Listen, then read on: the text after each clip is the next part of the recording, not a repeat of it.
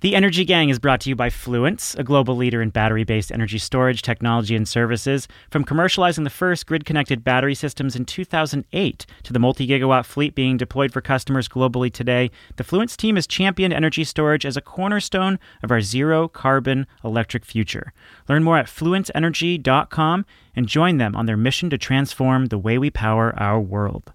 We're also brought to you by NorCal Controls. As a total controls and monitoring solution provider, NorCal supports every phase of your project, from turnkey design solutions to post-OEM enhancements, troubleshooting, and training. Their DOS and SCADA systems are based on open architecture hardware and software, eliminating the need for ongoing subscription fees and restrictive service contracts. NorCal goes beyond the vendor mentality to partner with you in building solutions for solar that are flexible, scalable, and completely customized to your current and future needs. Maintain, expand, and scale your system anytime, anywhere with confidence. Visit norcalcontrols.net to learn more. Green Tech Media Podcast.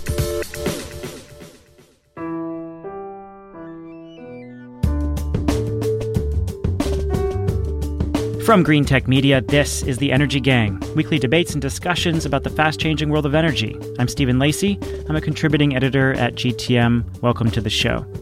This week, are we entering the era of the renewables superhybrid? Global investment in offshore wind more than quadrupled in the first half of this year. More new wind farms were approved at the height of the pandemic during this year than all of last year. Some offshore projects include storage and even hydrogen. Some of them include floating solar panels. Is this what the future of projects looks like for oil and gas majors? Then, what about hydrogen? One Saudi announcement last month is at gigawatt scale. Another major utility is getting out of America's largest coal plant and then making investments in solar-generated hydrogen. Bloom Energy is even making electrolyzers for renewable hydrogen. What does this activity tell us? And last, Fisker is back. Volkswagen just keeps ramping up EV production, and new analysis shows that the EV cost crossover is upon us. We're going to take stock. And with us to do that is our esteemed guest, Dr. Melissa Lott. She is a senior research scholar at the Center on Global Energy Policy at Columbia University. Catherine is away for the next few weeks, so Melissa is here with us. Melissa, thanks for joining us. How are you? I'm doing great. Thanks for having me. Sad that Catherine is away, but enjoying being here with y'all. Jigger is there in Bethesda, Maryland. Jigger Shaw, he's the president of Generate Capital. How are you, sir? I'm all right, as they like to say. Just all right? That usually you have something enthusiastic to say, but that was a very dour response. Things are pretty dour. I have to say, I literally have neighbors that are bringing out shivs around this school issue. It's crazy, Montgomery County is now in the national news around, the county executive saying schools are closed, even private schools. And then, then a bunch of parents and schools are now suing in federal court. And then the governor said, you can't shut down private schools. And so, my kid's only 4.5, so I'm not in the fray. But it's, there's a lot of charged words going around these days. Melissa, you're normally based in New York. You're out there in Austin, Texas. How is the COVID situation generally impacting you? I mean, things are good. We talk around the Center on Global Energy Policy about I'm doing great relative to the new baseline, which A means we're nerds, okay, period, because we talk about baselines and scenarios. But it's true. I mean, we're healthy. We're doing well. Our day-to-day, my personal one feels a bit like Groundhog Day. I'm simultaneously extremely busy. We're writing and publishing tons at the center. But I'm also, I hate to say, kind of bored because every day is starting to look the same. Same routine, same thing, no travel. I used to get on planes all the time. Nope. I used to travel a lot. Nope. So there we are. Really busy, really boring. That's life. Well, hopefully Jigger and I can spice things up for 1 hour a week for the next few weeks for you. Can you give us a little overview of your career and your bona fides? Because I think I want to introduce you more deeply to our audience. So give us a high-level overview of what you've worked on and accomplished and who you've worked for. Yes, I mean, I think I've been in this space a little over 15 years, so working in energy. My first project was in New Zealand, of all places, working on solar when they were figuring out how do we actually decarbonize or adopt additional renewables. Over the past 15 years, I've worked in a number of countries. So before joining Columbia University, I was in Asia and Europe, I think 8 years total across that, working for organizations like the International Energy Agency and the Asia Pacific Energy Research Center. Before that, I was at Department of Energy and then doing some research in Texas, right in time to work on CREZ lines and everything as we were starting to expand wind here. So really across the US, Asia, Europe, that's where I spent my time and trying to figure out, okay, what is the problem we're actually trying to solve? Mostly I focus on decarbonization and what are the real barriers? Sometimes it's technology. A lot of the times it's not tech. It's not even economics. It's regulations, markets, all this other stuff. So when you blend that together, what solutions do you get? I'm like what I'm hearing. Okay, good, because it's what I do. All right, let's go to the first topic, the super hybrid plant. So in May, the Dutch government was seeking bids for 700 megawatts of power to be built in a stretch of the North Sea west of Amsterdam. A couple wind majors had announced that they were not going to participate. There was worry that the pandemic might make the auction into a flop, and offshore wind was standing on its own. The auction contained no subsidy. So it takes a certain kind of developer to be able to, move these projects forward without any subsidies. Well, not to worry, because there was actually still a market. And in stepped Shell and Ørsted, and Shell won in a consortium with the Dutch utility Eneco. I think that's how you say it, Eneco. Their project is a hybrid project. So Green Tech Media reported on the nature of the project. They dubbed it a super hybrid because it includes floating solar. It's a major offshore wind project as well, and the excess wind power that would be curtailed will be used to generate hydrogen onshore. The excess power can also be stored and discharged in off hours from batteries. So, a couple questions. One is this hybrid approach a model for the oil super majors or large renewable energy companies getting into these massive projects? And has the pandemic accelerated the outlook for these kinds of projects after crushing oil companies? So first to the makeup of the project. Melissa, is this what a renewable energy power plant looks like now or in the not so distant future? Is this kind of hybrid approach something you expect to see more of? I mean, I think we're going to see more and more of it over time for a few reasons. One of which on the power side is, we're moving beyond this. Okay, just let me throw some renewables in the system, and like the other stuff that was already there will help it to be balanced out, and it'll be all smooth. And we're really focusing in on how do we have 24/7, 365 reliable, affordable power. And there's real advantages from on the supply side, instead of just having one technology and depending on other things coming in, to actually say, you know what, we're going to do it all on this one site. So we're going to tie in a bunch of different technologies together. Jigger, what are your thoughts on the makeup of the project? Is this like something that is replicable that we will see from other oil majors and large developers, or is it still kind of a one-off thing at this stage? Yeah, I have a lot of thoughts. Okay, let's unpack them. So see if I can put them out in a coherent fashion. I think the first thing I would say is that, the real milestone here is that there's no subsidy, right? And so what you really have is a monopoly, right? Like you're being granted the right to build in a certain spot that's super windy and is geographically capable of bringing the power onshore in a cost-effective fashion, right? And so people want that, and people are willing to pay for that, right? And so that's a huge milestone for our industry, right? And it's a milestone that lots of other industries have reached before, but our industry has reached it now. And so what the government basically said was, this is a beauty contest, and the folks who give me the most cool stuff around the offshore wind, wins, right? And so Shell said, let's put in some floating solar. The lithium-ion batteries, I totally agree with Melissa on. That's just standard fare now. It just makes sense to put lithium-ion batteries on all renewable energy projects, whether they're in Texas or in offshore wind applications. And then the hydrogen piece was, I think, the real sort of flair on the cake. And, as you know, the EU loves hydrogen, and Shell has loved hydrogen for God knows, 20 plus years. And I think the hydrogen project makes a ton of sense because I think it's feeding sort of a refinery complex there near Rotterdam. And so there's hydrogen needs there anyway. And so I think that makes sense, but I don't know that Shell is suggesting that this mashup of technologies is one that is super optimized and now ready for transport, and they're going to be bidding it off the coast of Qatar or Australia or other places. I think that this just was the, sort of stew that they put together for this bid. I mean, I think that's a really important point there, though. So this idea that we have one size fits all, so a certain mix, like even if we generalize across the United States, just one country, albeit large, like you need different mixes of technologies if you want to get anywhere close to an optimized system, depending on where you are. So if you're in the Midwest, you're down here in Texas, East, West Coast, you're talking about different things. And so, I would be really skeptical if I saw any company come in and say, here is your plug and play, you can put anywhere type of system like that. That would send up a lot of red warning flags for me. But to Jigger's point, I don't think that's what they're saying. Yeah, and the one other thing I'd quibble with a little bit is that I generally get really worked up around folks trying to impose 24/7, 365 on a single site. I think that's a false barrier that's been imposed upon us to try to make our technologies look more expensive.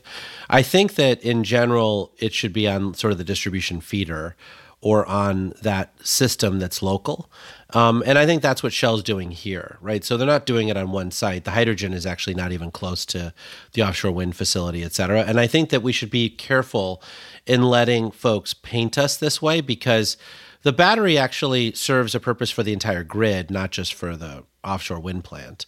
And so I think even if it was, 50 miles away, it would also be equally as valuable as being co-located. And I think there's an interesting point to pick up on this battery thing. You mentioned like the cost effectiveness of it and how we should put a battery on every system. And I think that's true to a certain point, but it really depends on what your market lets you do. So are you paying for just energy? Are you getting capacity credits as well? I mean, I think there's that study that came out, I think it was Lawrence Berkeley National Labs that was the head of it, but they were looking at, effectively the value of putting a 4-hour battery on a solar system. Just in that pure case. So it wasn't with the wind and hydrogen. And in California, you were seeing this value add of like $13 to $30-ish per megawatt hour. But in Texas, you're looking at, less than 10 between, I think it was 1 and 9 or 1 and 8. And that's a big difference. And so I agree with you that batteries make a heck of a lot of sense a lot of the time, but our markets still aren't in a place where they are universally rewarding it in any way a similar amount. Yeah, I think that's exactly right. The other thread I would want to pull out here is that this isn't a power purchase agreement, right? So there isn't like a fixed power purchase agreement coming from the offshore wind farm. And so because of that, you actually need somebody with Shell's balance sheet and access to capital markets to get this project done. And so one of the things that we're heading into is as these projects become more if you build it, they will come type structures, which is what the oil and gas industry are used to. You are going to need to see that level of corporate balance sheet strength to be able to live in merchant markets, right? And to be able to hedge power, to be able to figure out how to deal with these super complex systems. I mean, the normal sort of yield co companies or folks like that could never tackle a project like this because their sources of capital wouldn't provide money for these types of risk profiles. So are oil and gas companies the only ones that are equipped to build these kinds of projects then? No, the utility holding companies can too. Utility holding companies are also, doing if you build it, they will come type strategies. Well, that's why Duke Energy went partially into bankruptcy sort of back in 2000, 2001, because they did all sorts of merchant deals. But I think that but when you think about the folks who are experts in renewable energy finance, what they're normally doing is infrastructure finance, right? Which is getting really low cost debt, really low cost stuff. I mean, the average solar project in the United States now gets 4.5% cost of capital. These types of projects are going to be in the sort of 10% cost of capital range. So Melissa, along with having the balance sheet to finance these kinds of projects, oil and gas companies are also seen as, prime movers of these mega projects because they have this great offshore expertise. They have the deep engineering expertise to make complicated projects work. Is, given what we've seen with, the demand destruction in oil and how much of a hit these oil companies have taken post-COVID, and that they said that they're not going to decelerate, as far as we can tell, their renewable energy investments. Does this represent a path forward for oil companies? I mean, I certainly think that oil and gas, you said it, they're in a tough place right now. Was it in April when Shell cut their dividend for the first time since World War II? It feels like it was deal. World War II. Yeah, seriously though. Oh man, it's been a year. No, but seriously, this is a huge sign of what's going on. This is not a little deal, and we can have an entire conversation about why. I would say right now we're in the middle of one of the largest, if not the largest, demand response kind of situations we've ever seen around the world, and we haven't changed anything structurally. So when we do have a vaccine, a treatment, we're going to see a lot of this demand come back. But at the end of the day, if you're in oil and gas, of course you're looking for other places to put your money to ride out some of these bumps and then to be well positioned as we go through this transition. Because, take COVID and everything we're going through right now out of it, there is large and growing pushes towards going towards this more sustainable future, whether it's decarbonization, reducing air pollution, et cetera. So, if oil and gas can bring in some expertise, you say it on the technical side, they certainly know how to build and maintain huge floating things. They have a lot of equipment already in place that could be very useful. They also see opportunities, to diversify what they're doing. They are well positioned for it, and they've got good balance sheets. I wouldn't say, of course. I frankly think the oil and gas industry has been sleeping at the switch here, right? Equinor has been leading in some ways here, but this has largely been Ørsted, which certainly was, sort of the Denmark oil and gas company, the Dong or whatever. I hear you. But I don't think they've been oil and gas for a long time. I think that in general, Shell and BP in particular have been slow in the offshore wind space, and I'm glad to see them coming in now, but I wouldn't call them leaders in that space. In the same way that I wouldn't call them leaders in renewable natural gas, where they probably have a lot of expertise, right? BP is a large owner of Clean Energy, which was T. Boone Pickens' sort of natural gas station rollout. I think that, even in geothermal, where sort of Schlumberger, Halliburton, others have tons of expertise, they've got sort of these things are in their new energy divisions, right? And when you talk to their principals, they say, well, to be part of the real company, you have to be $1 billion in revenue. I'm like, well, there's no reason geothermal can't be $1 billion of revenue. You just haven't told everybody you want it to be $1 billion of revenue. So I feel like while it is possible, and I think leadership in these companies are starting to realize they really need to make good on the promises they've been making for 10 years, I don't think it's of course. My sense is that there's every chance this is another false start like the last three before it. Yeah. A perfect example of this is Chevron Energy Solutions, right? So you had a company that came in and said, we're going to show you how to make money off of efficiency of renewables. And they did. They were doing double-digit year-on-year growth. Really impressive numbers, but from such a small base that Chevron just cut them after, I think it was 13, 14 years. So, I agree with you. I think this brings up a really big question for me, which is, what is the future landscape of all this going to look like? Are we going to be seeing utilities carrying a lot of this? Are we going to see oil and gas play? I think it's going to be both. The question is the balance. Who's going to be big and in what applications and in what markets?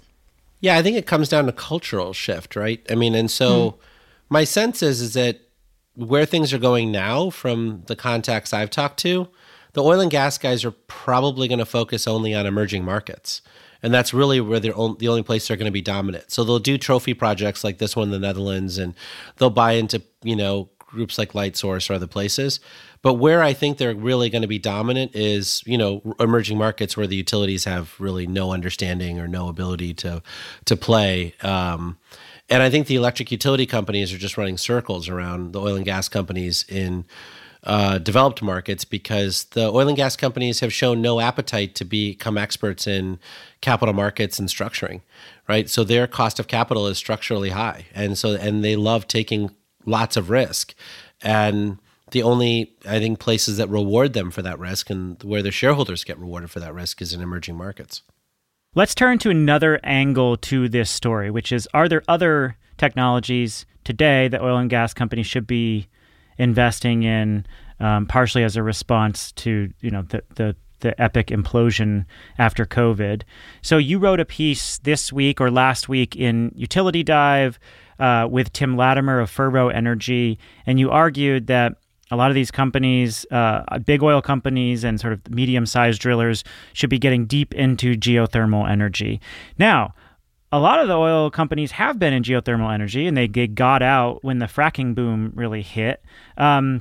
So what is the opportunity right now that you see in front of many of the folks that are looking for places to drill? Well, it's interesting because Melissa talked about Chevron, right? And Chevron was one of the largest and still is one of the largest owners of geothermal in California. And it's one of those things where when I was a consultant to Department of Energy in the 90s, that we had written this report showing there was $100 billion worth of opportunity. I think that report gets updated every 4 years, and the latest version of the report showed that there were like $216 billion of opportunity in the U.S. on geothermal. So the vast majority of the United States of America has already been fully studied. We know exactly where all the best geothermal sites are. It's what U.S. Geothermal and Ormat and other folks used to do their plans in 2009, 2010. They failed fairly miserably. Ormat's a better risk manager, so they didn't fail financially, but they failed in terms of being able to fully realize the potential of geothermal. And part of the reason for that is because the level of risk around geothermal is really the same as traditional oil and gas projects, where exploration. It's exploration, it's subsurface engineering, it's horizontal drilling, it's keeping the wells producing heat. So there's sort of fracking the rock that people are doing now. But more importantly, it's long cycles, right? Like it's a 5-year process to get a geothermal plant up and running. It's not like a wind and solar project where you work hard on land and all that stuff, but as soon as you get a permit, you build it in 6 months. In this case, when you get a permit, you're still sort of 2 to 3 years away from full construction. And you have risks around whether you drilled the well correctly and if you didn't drill the well correctly. And a lot of investors don't want to take those risks. And so you want someone like Halliburton or Schlumberger or other people to take those risks and to guarantee you that they're measuring 74 times and cutting once, right? And so it's tailor-made for the oil and gas industry. And most of the reasons why the geothermal industry is potentially on the verge of a renaissance is because of all of the technologies that we invented in the fracking area. I mean, Fervo and others are looking at horizontal drilling, right? I mean, Evor Technologies, which Michael Liebrich just joined the board of, has got other sort of aspects around district heating. And so you're in this really interesting place where the technology has never been more mature. And the players that are playing it are not necessarily well equipped to bring it to market. I agree that they are certainly equipped to take on that exploration and drilling risk. But what about the financial risk? Like if you're looking at a long-term PPA for these projects, like it's harder to sign long-term PPAs now. You're probably going to be taking on more merchant risk, and wind and solar are depressing wholesale prices. So isn't there a much greater financial risk for a lot of these companies if they're operating these projects long term? I don't think that works that way. Like when you think about why we had $100 billion worth of nuclear plants that submitted applications for the loan guarantees in 2009, it's because the industry said, we're going to build nuclear. We're going to build a bunch of fervor for it. We're going to roll out the Council on Foreign Relations. We're going to roll out all these other people, and we're going to tell them how wonderful it is, and we're going to overpay for it. Right. And everyone agreed to overpay for it. Right. NRG and, CPS down in San Antonio, and everyone said, we are going to overpay for nuclear. Right. And everyone was all in on it. The Obama administration was in on it, et cetera. To me, it's not about the PPA prices. Right. I think it's about the reason people don't do nuclear anymore is because they don't actually believe that the supply chain can deliver on the promises that they made before, right? I think here, when you talk to Jesse Jenkins or Chris Clack or NREL or others who've done the modeling, even the UC Berkeley modeling that we talked about recently, it all shows that roughly 20% of the power base, you can afford to pay 10 cents a kilowatt hour for that if you have 24/7 dispatchable power like geothermal can be. And so that's something that utilities want. And, we actually sell power at 10 cents a kilowatt hour regularly from our anaerobic digesters and other assets that we have. So I don't think getting PPAs at 10 cents is hard.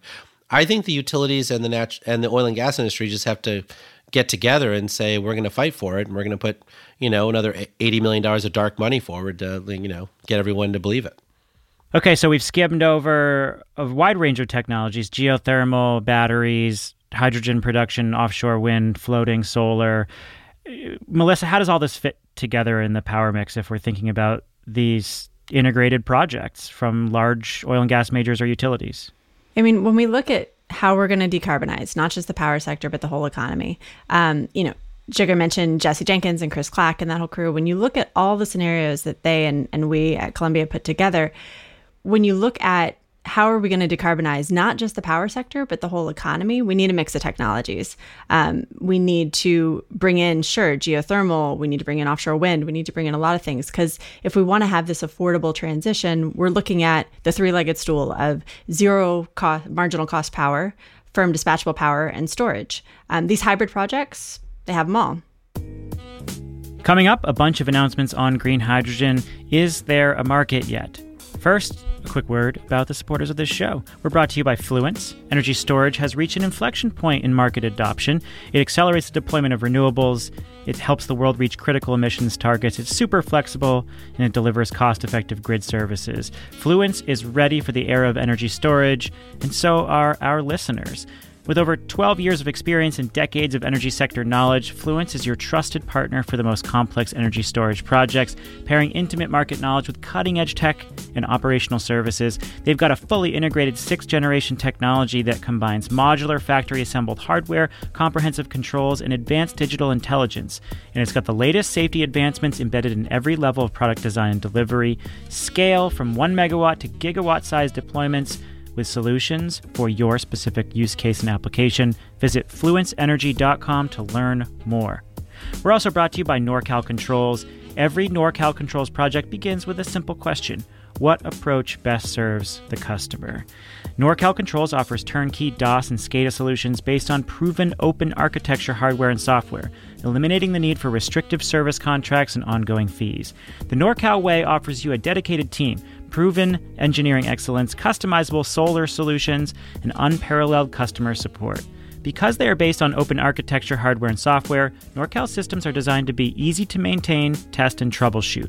As the only system integrator in solar PV that comes from a traditional power generation background, NorCal has earned a reputation as the strongest in controls. To learn more, visit norcalcontrols.net. Let's turn now to a bunch of activity happening in hydrogen. NextEra Energy, a large energy holding company that includes Florida Power and Light, is going to divest from its last coal-fired power unit. And that project is, I think it's one of the biggest coal plants, or if not the biggest coal plant in the U.S., is going to shut down in a year and a half. Another loss for coal, potentially another win for natural gas. But Florida Power and Light is also investing very heavily in large-scale renewables, and it's also venturing into hydrogen.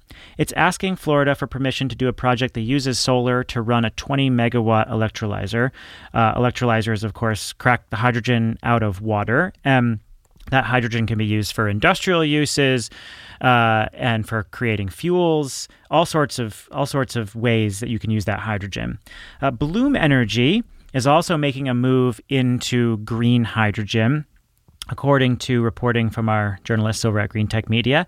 So Bloom sells these Bloom boxes that convert natural gas into fuel cell electricity using a solid oxide fuel cell. And now it's going to actually develop electrolyzers for creating green hydrogen from renewables, and it's also modifying its units to run on green hydrogen. So there's also this big project out of Saudi Arabia as well. The Saudi desalination powerhouse ACWA formed a joint venture with one of the biggest conventional hydrogen companies, Air Products, to build a hydrogen plant powered by 4 gigawatts of wind and solar.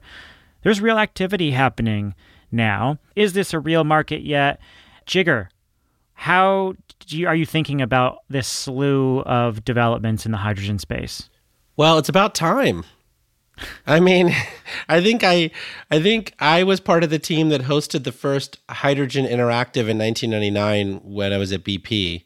And at the time, we had like Plug Power and Proton Energy Systems and Ballard, and everyone was a publicly traded company with highly inflated stocks. And, and I think every 4 or 5 years after that, we have a renaissance of hydrogen thinking.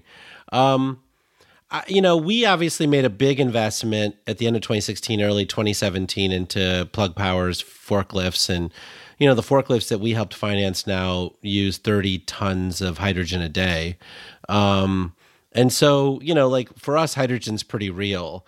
I'd say the rest of these stories are a bit early and fanciful. And I think it's important to talk through each individual application and just try to understand what's here now and what might be here, 20 years from now, right? I think that what's here 20 years from now is passenger cars. So no one should be talking about the Toyota Mirai or any other fuel cell vehicles. You're not going to have a fuel cell vehicle in your garage. You're not going to want a fuel cell vehicle in your garage. It's just not going to happen. And so folks should stop focusing on that, right? I think what Aqua is looking at in Saudi Arabia is an ammonia plant, right? Ammonia is one of the most efficient supply chains in the world, right? I mean, in places where you can't get diesel fuel, you can get ammonia. And so it makes sense to turn hydrogen into ammonia. And the reason why it's possible is because Aqua is bidding 1.5 cents a kilowatt hour for brand new solar in the deserts of the UAE, right? And so it's only natural that it could probably produce power at 1.4 cents a kilowatt hour in the deserts of Saudi Arabia as well. I'm skeptical whether that project will ever get built, just because, as we all know, Saudi Arabia is the king of hype. But you can imagine that the actual numbers could work at 1.4 or 1.5 cents a kilowatt hour for the power. For us, I think where we think green hydrogen is today is more in, these applications like fuel cell forklifts, right? Where, Plug Power has already announced that they're going to be at 100 tons of green hydrogen a day in the next few years. And when you think about 100 tons of green hydrogen, that's a lot, right? The whole Saudi plant that, was announced was 650 tons a day, right? So 100 tons a day is a lot. And, Plug Power bought Geiner and United Hydrogen recently. Geiner is out of Boston, United Hydrogen's facilities in Tennessee. United Hydrogen's facility is a chloralkali plant. So hydrogen is sort of an offtake, sort of a waste product out of that process. And then the Geiner folks are PEM electrolyzer fuel cells. So you would literally put a $70 or $100 million facility at a distribution substation. You'd run it 90% of the time off of very cheap electricity because that particular LMP is, depressed, right? Because there's so much extra solar and wind and hydro and other things going into that node. You can get power at $15, $20, $25 a megawatt hour all year round, right? And so at those prices, which are largely achievable today in many localities, you can get cost-effective hydrogen. Now, just to put cost-effective in perspective for people, the vast majority of hydrogen is a massive business, just to be clear. It's far larger than the solar and wind business are today, right? So for folks who think that, hydrogen's a small business, it's much larger, right? Like every refinery in the world. Well, it's used everywhere. Yeah. I mean, in fuel refining and electronics, fertilizer, and industrial processes. Like chemicals that you want to use, from hydrochloric acid to hydrofluoric acid, et cetera, right? So hydrogen's a huge industry. Those industries generally use fossil hydrogen, and they can produce it at roughly $2 a kilogram delivered, right? Sometimes it's $1.50 a kilogram, but usually $2 a kilogram delivered. Plug Power uses its hydrogen at between $5 and $10 a kilogram delivered, because it needs liquid hydrogen delivered to Amazon and Walmart distribution centers, right? And so they're buying it at a much higher price, right? There's a lot of other people who buy it at a high price too, like universities who do research will pay $27 a kilogram to get their hydrogen shipped, 1 to 2 tubes at a time.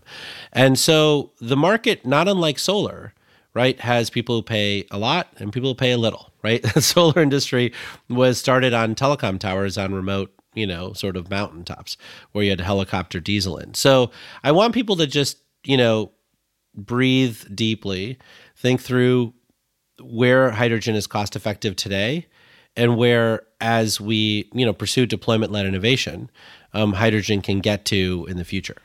I mean, it's a really important point on the cheap cost of power that you need to make hydrogen, to make it make any sense, really. The other point is about needing to have really high utilization rates of these systems. So you need the combination of the two, right? You need really cheap power, if not free, would be curtailed kind of power. And you need to be using it a lot of the time. And this is something that I'm still scratching my head on a bit when it comes to this particular announcement in Florida, is how that's all going to work. Because if I was understanding their announcement right, I mean, they're looking at using this hydrogen to offset some of the natural gas going into their Okeechobee plant. So it's saying, I just love the word Okeechobee, by the way, Lake Okeechobee. I had to throw it in there just because if you've never been down there, it's also real pretty around that part of Florida. So they're looking at using this hydrogen in their natural gas plant down in Okeechobee, just north of Lake Okeechobee. And I'm sitting there going, if you're talking about using dedicated renewables, I mean, that's still not free. But that would get you higher utilization rates. But if you're actually talking about just curbing in curtailed power, I have no idea how those numbers work out. And back to what we were talking about at the top of the show, is this something that's shiny and fun and, blingy and all of that? I can't remember the word you used, Jigger, but something along those lines. I'm pretty sure I didn't say the words blingy, although I did watch Black is King, and there's a lot of bling in that video. But I think two words for you, Melissa. Yeah. Rate base. Okay. Yeah. And so I think NextEra is practicing. And they're saying, we'd like to get smart on this. The way to get smart on this is to do something. Yep. And so I don't fault them for that. I don't think that particular application is what I would consider near-term scalable.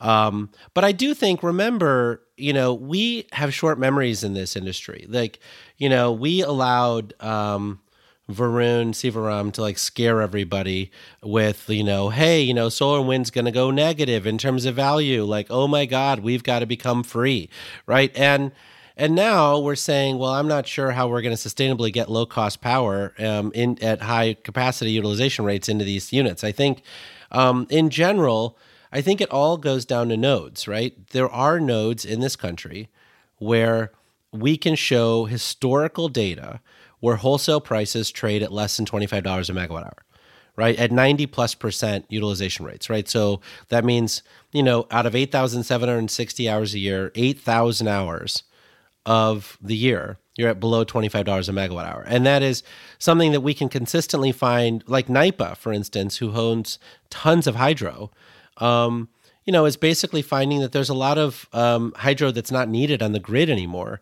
in New York. And so they're trying to find economic development ways to use it. So, Melissa, what do you think about just this general focus on hydrogen now? I mean, does it really make sense to take these large-scale projects and convert electrons into molecules and back to electrons again? I mean, I don't really get it. It just seems very inefficient to me. I mean, why wouldn't these companies focus on mass electrification? Now, I know that's a very different business model than because that's a lot easier. Keeping your natural gas plants running. But look, if you took the same capital investment and focused on electrifying buildings, I'm very well aware this is a completely different business model, and when you think about how utilities want to base this stuff, it makes sense why they would want to keep natural gas plants running. But from an efficiency perspective, why are we so focused on turning molecules to electrons, electrons to molecules back to electrons? I mean, Stephen, I'm an engineer, right? So in my heart, wouldn't it be great if we could match up supply and demand and have everything, be converted as few times as possible? Because thermodynamics is clear. You convert, you lose something. There's no way to get around it. That is what happens every time you convert. So, yes, we'd love to do that. But the reality is we were trying to create a system where, when we're decarbonizing an entire economy, you can't just electrify everything. There are some processes in industry that you just can't electrify. We don't have technologies yet, but also it just doesn't make economic sense. And now it doesn't make economic sense to go to a lot more electrification to get us into electric vehicles, to electrify processes in our homes, et cetera. Yeah, absolutely. When you do out the calculations, it's clear. But we're not in any reputable study you're not going to see 100% electrification. That's just not where the system is going. And so what do you think, Melissa? But you will in disreputable studies. No, but I think, but let me set the stage for you one more time, Stephen, because I think that there's another big component to this, which drives this, which is off the question you just asked, which is that, so for those who are not part of our industry, but are part of the intelligentsia broadly, think Council on Foreign Relations, what they get swayed by is the energy density of hydrogen, right? So for those people, the energy markets always get more dense, right? So for them, that's why they don't understand solar and wind, and that's why they've been very anti-solar and winds. They're like, that's not dense. You have to use so much land to do this stuff. We should be all nuclear, right? One of the reasons why they love hydrogen is because hydrogen has 3 times the energy density of gasoline and diesel, right? And so that's what they care about. I would say that the conversation around taking hydrogen molecules and converting it into long-term storage and then putting back into the grid is not what any of us are talking about. So I wouldn't get yourself worked up in that area, right? So what Generate Capital is talking about and what we're investing in is removing electrons from the system for these other sectors that Melissa are talking about that will be hard to decarbonize. And so when you talk about fuel cell forklifts, right, what we're talking about is actually removing that from the process and bringing it back, hydrogen back in as fuel, right, to replace diesel or gasoline or transportation fuels, right? It happens to be for 21,000 forklifts, and we have 1 million of these forklifts running in the United States today. And in the future, I think we're thinking about taking that hydrogen and putting it into ammonia and putting it into chemical production, right? And the price differential out of these markets is quite substantial. So whereas the value of that power, if I were to move that hydrogen back into the power industry, might be $1 a kilogram, I've got people over here willing to pay $4 a kilogram for the hydrogen into a chemical process, right? And so I can get 4 times as much by leapfrogging out of the electricity system and into another system that needs to be decarbonized. So I'll push back just a little bit on that because I agree with pretty much everything that you're saying. But when we get to this fully decarbonized power sector vision, and whether it's Joe Biden's proposal 2035 or after that, depending on where you are in the world and your region, whatever, depending on where you're sitting, that last 20%, in some regions it's 50%, some regions it's 10%, but that last 20% is really difficult to decarbonize. And so you are talking about long-term storage of electricity. You are talking about having to get through seasons, get through weeks where you don't have your variable renewables putting out what you want. And you need that firm dispatchable power and some long-term storage. So back to your node discussion, in some pockets of the system, it could make sense. And if you've got infrastructure to take it, why not use it?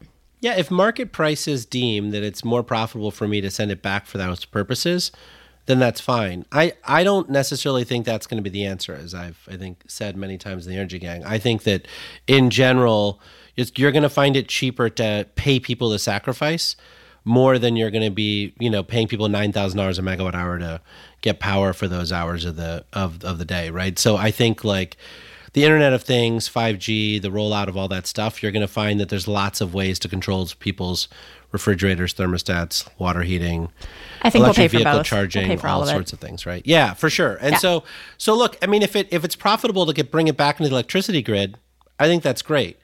And it could be it's like natural gas, right? So all year you're basically just bringing it out of the ground, storing it in the salt caverns, and then using it all up during the winter season, right? So it could be that we actually store it up during the spring and the fall when we're overproducing renewables, and use it during the winter and the summer when we have peaks. Yep. So, Melissa, a lot of attention on hydrogen now. I think Jigger feels fairly bullish about a lot of different applications for hydrogen. What do you think about its role in decarbonization when you look at the potential for long-term storage down to industrial applications? What is its role? I mean, I think we touched on it earlier where in industry as one example, which is full of this hard to abate, very expensive to abate is what difficult means, very expensive to abate sectors. Hydrogen is already in the system, and it's a question of, right now we're producing something like 95% of that hydrogen using natural gas and steam methane reformation. And, if we want to move towards green hydrogen, we need to figure that out to replace things there. And Jigger said it. I mean, hydrogen's been the perpetual 30 years out technology. I'm not sure how much of it isn't still 30 years out. I mean, aside from what we talked about with the hydrogen we use today, I'm talking about green, carbon-free hydrogen in the future. If we're going to decarbonize an economy, we need so many technologies. Hydrogen has a role. Now, how quickly and how economically hydrogen can come into the system will determine the extent of its role. All right, let's turn to EVs for our last conversation. A lot going on in that world as well. A famous electric auto designer is back, Fisker, Henrik Fisker. Now he plans to build an electric compact SUV dubbed the Fisker Ocean for 2022 delivery. Volkswagen is spending billions more on electric cars for the last couple of years. They've really ramped up their investments in the wake of the Dieselgate scandal, and now they're spending $37 billion on electric car production. So we have a lot more choices in the pipeline. We recently talked about electric trucks that are coming in the next couple of years. There's also new data out from researchers at Carnegie Mellon that show, we are basically at the doorstep of the actual upfront cost of a sedan, an electric vehicle sedan, being cheaper than a conventional car. And that, of course, will vary depending on the type of car. So let's kind of walk through some of these announcements. Let's talk about Fisker first.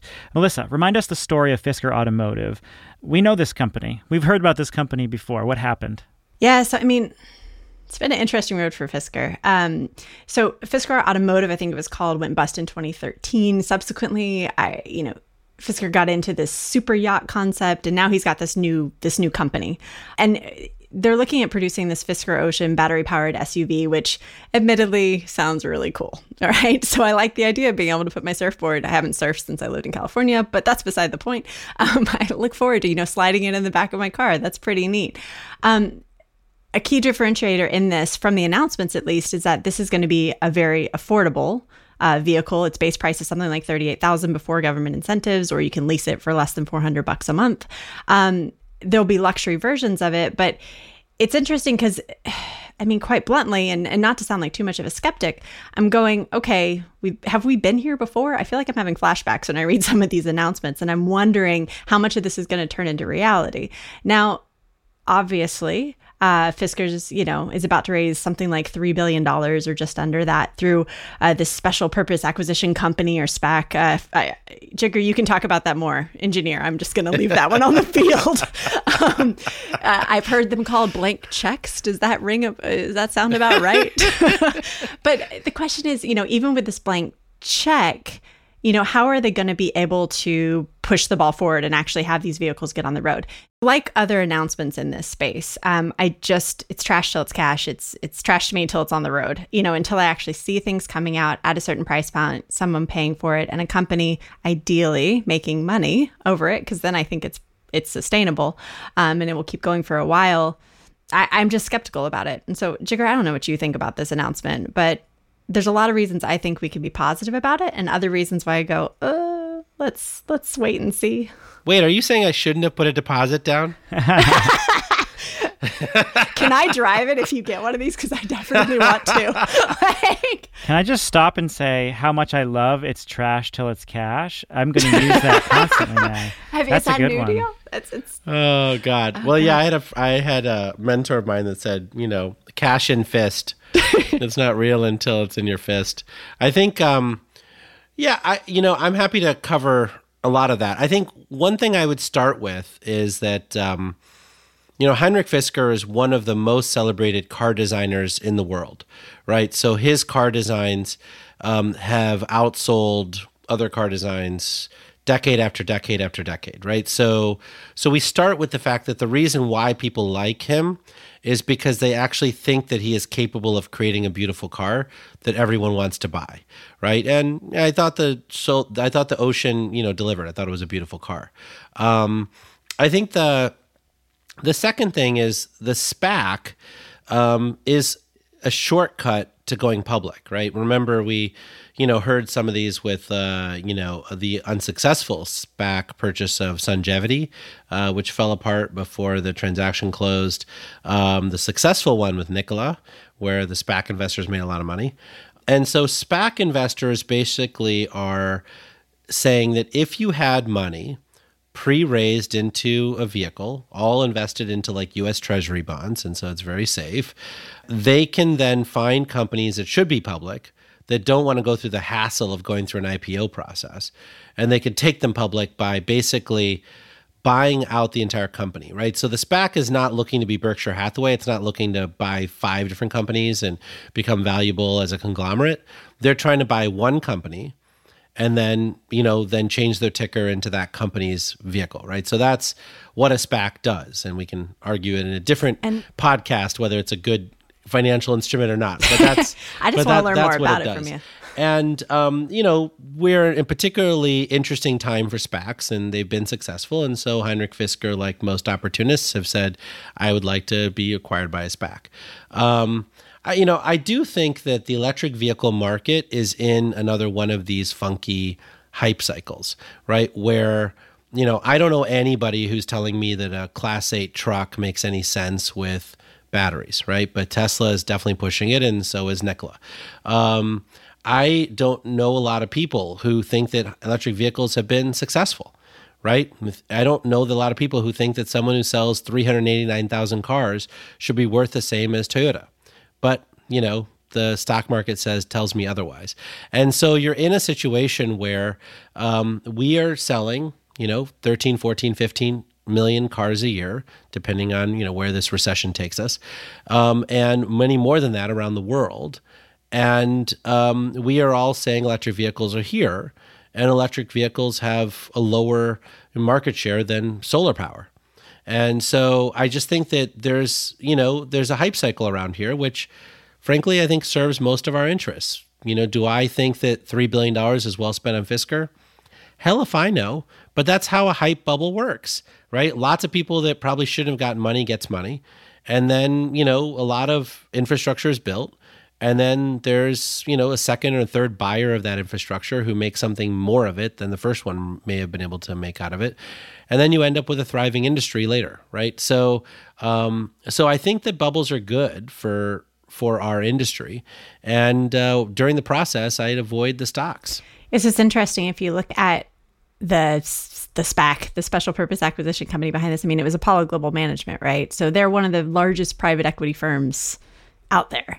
And, personally knowing and having spoken with people involved in this deal on different levels, they're not dummies. They're not getting all wrapped up in this hype and saying, oh, it's so exciting, let me dump a bunch of money in it. They're doing it as a very strategic decision, strategic move. Yeah, they think it's going to be great. The price will go up 3x from what they paid for it, and they'll be able to cash out before, everything comes crashing down.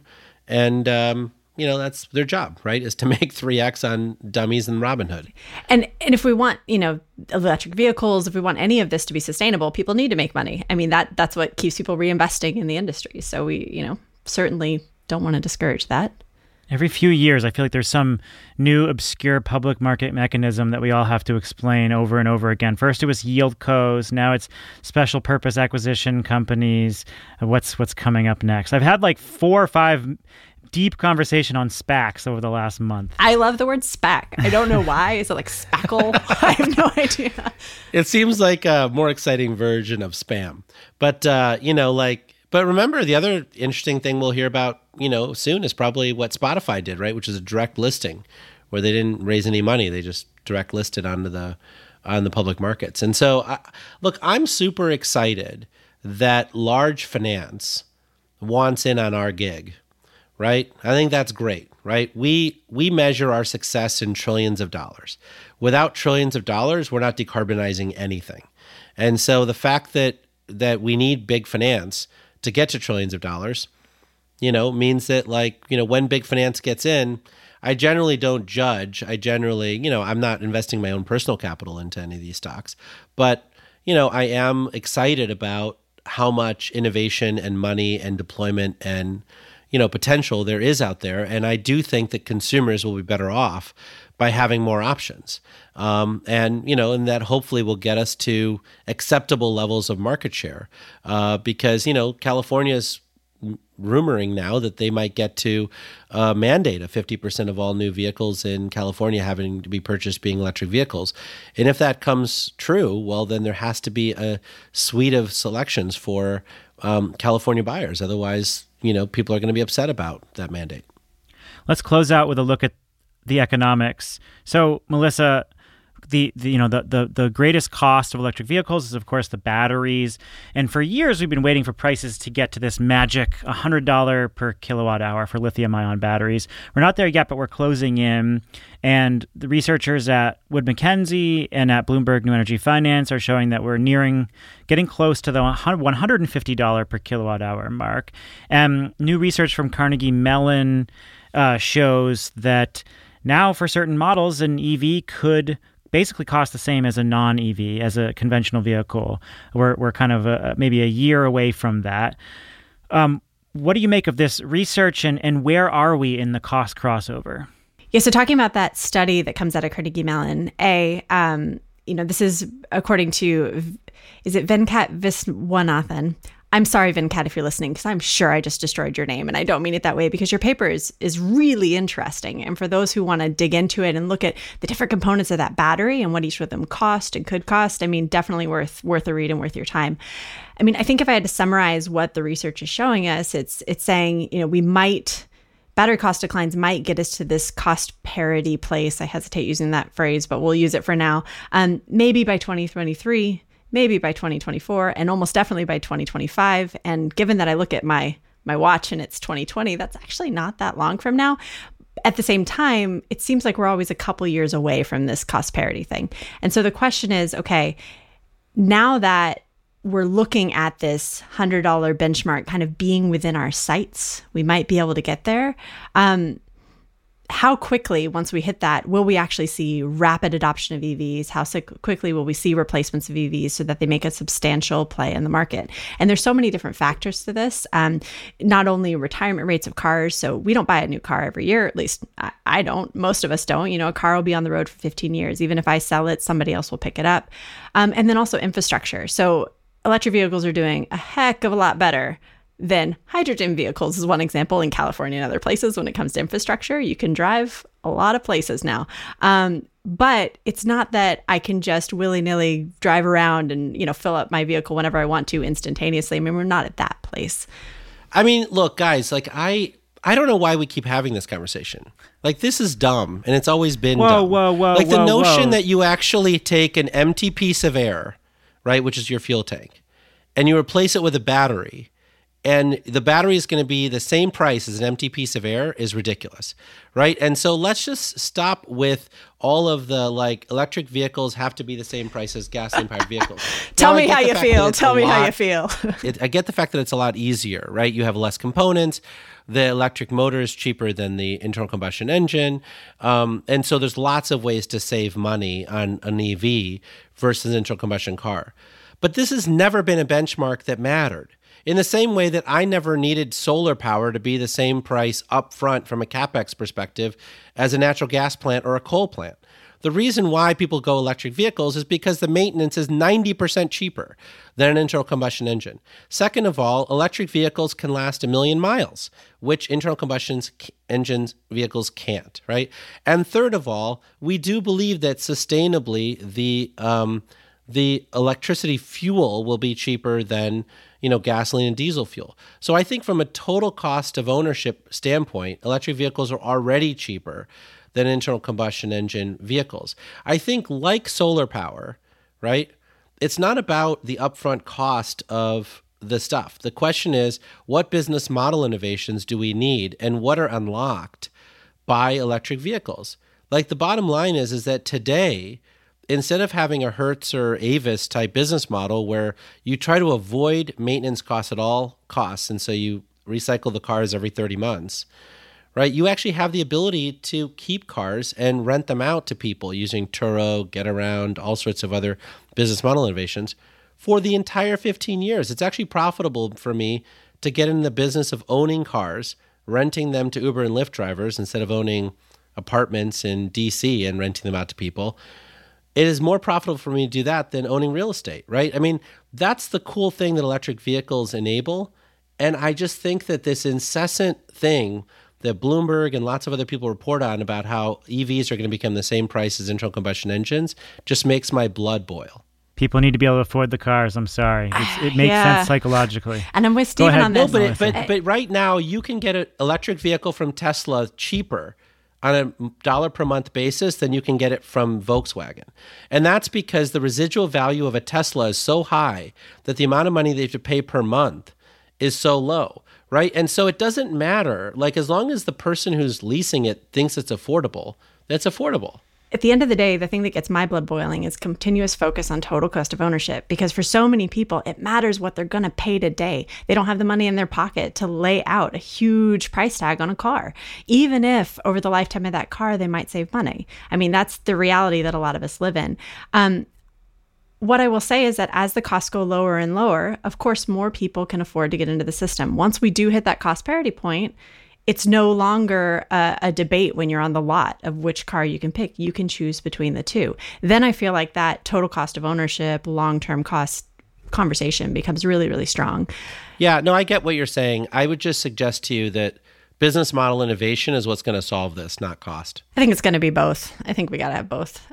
Fleet vehicles on all of this, really important. But so are getting passenger, individual, the single car that I'm going to buy in the next 10 years. Got to get that cost down. Let's turn now to some free electrons. Melissa, what are you reading about, thinking about that is interesting or noteworthy for our listeners? So I am reading about the availability, I'm going to play off the title of this section, of free electrons. So a couple of different things have happened recently that's really fun. If you have been following, if you're a nerd like me and you've been following curtailment in California already in 2020 has curtailed over 1.2 terawatt hours of electricity, which to me goes, what can you be using this for? In similar news, I used to live in New Zealand. My husband's family was there for 20 plus years. And they just announced that they're going to be shutting down a huge smelter on the South Island that takes all the electrons from a single hydro facility. And now that country is wrestling with, what are we going to do with these electrons? What opportunities do we have? Hydrogen. Maybe. I mean, but that's 30 years out, right, Jigger? No, okay. But these are fascinating stories to me that we're definitely following at the center. My colleague Julio Friedman and I are writing up a paper on it right now because it's interesting. What do we do with all this extra electricity? Sounds also, like a dream. I saw that New Zealand eliminated COVID, so maybe you should move back there. There are moments when I see pictures of people eating in restaurants, etc. Jigger, what's your free electron? So I wanted to highlight an article by our good friend Brian Eckhouse over at Bloomberg Green. And he points out that in 2009, when we hit the financial crisis, everyone abandoned clean energy stocks because they thought we were wards of the government, whatnot.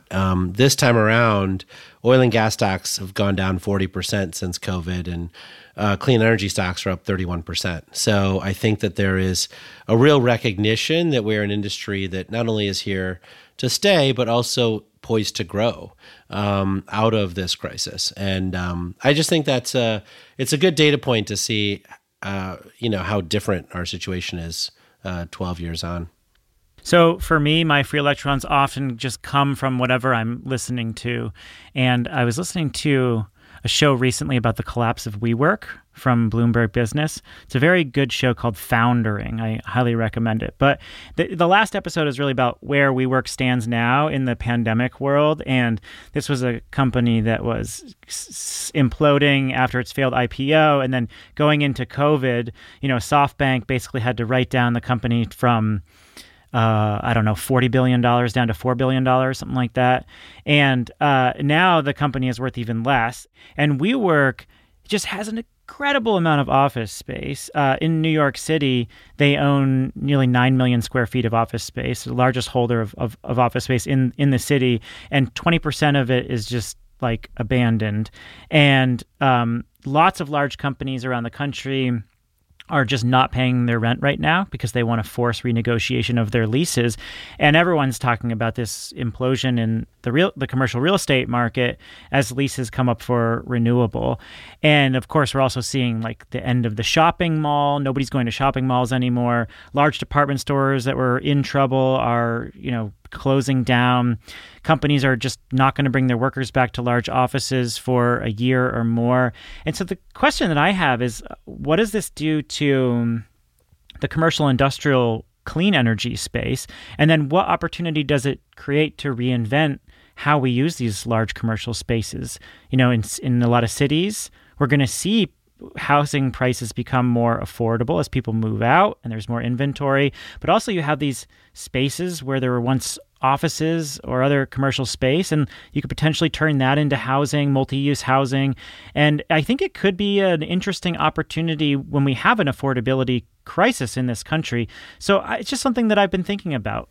Yeah, don't get me started. I'm biting my tongue right now. With all the security measures that they have and everything, like you'd think that New York City schools would be talking to them instead of leaving brown and black people at home where 16 million kids don't have access to devices or internet speeds that could do remote learning. Like the whole thing is just so frustrating when the opportunity is right in front of us to figure out how to fix it. All right, that's a good place to close it out. The Energy Gang is a co-production of Postscript Audio and Green Tech Media. Ingrid Lobet is our senior editor. Sean Marquand mixes the show. Melissa Lott is our guest co-host. She's going to be with us for a couple more weeks, so we're thrilled to have you, Melissa. Thanks for being here. Thanks for having me. Jigger Shaw is my other co-host. Your energy levels picked up significantly from the beginning of the show to the end of the show, Jigger, so I hope you're in a better mood. Well, you know how it is, I just get worked up talking about all these wonderful clean energy issues. Don't we all? Thank you so much for listening. If you want to help support the show, the best way to do it is to tell your friends about it, send a link to a colleague, or give us a rating and review anywhere you get your podcasts. Apple is a really good place to do that. And you can follow all of us on social media as well, and of course, suggest show ideas. This is The Energy Gang, weekly debates and discussions on the fast-changing world of energy. I'm Stephen Lacey. Talk to you soon.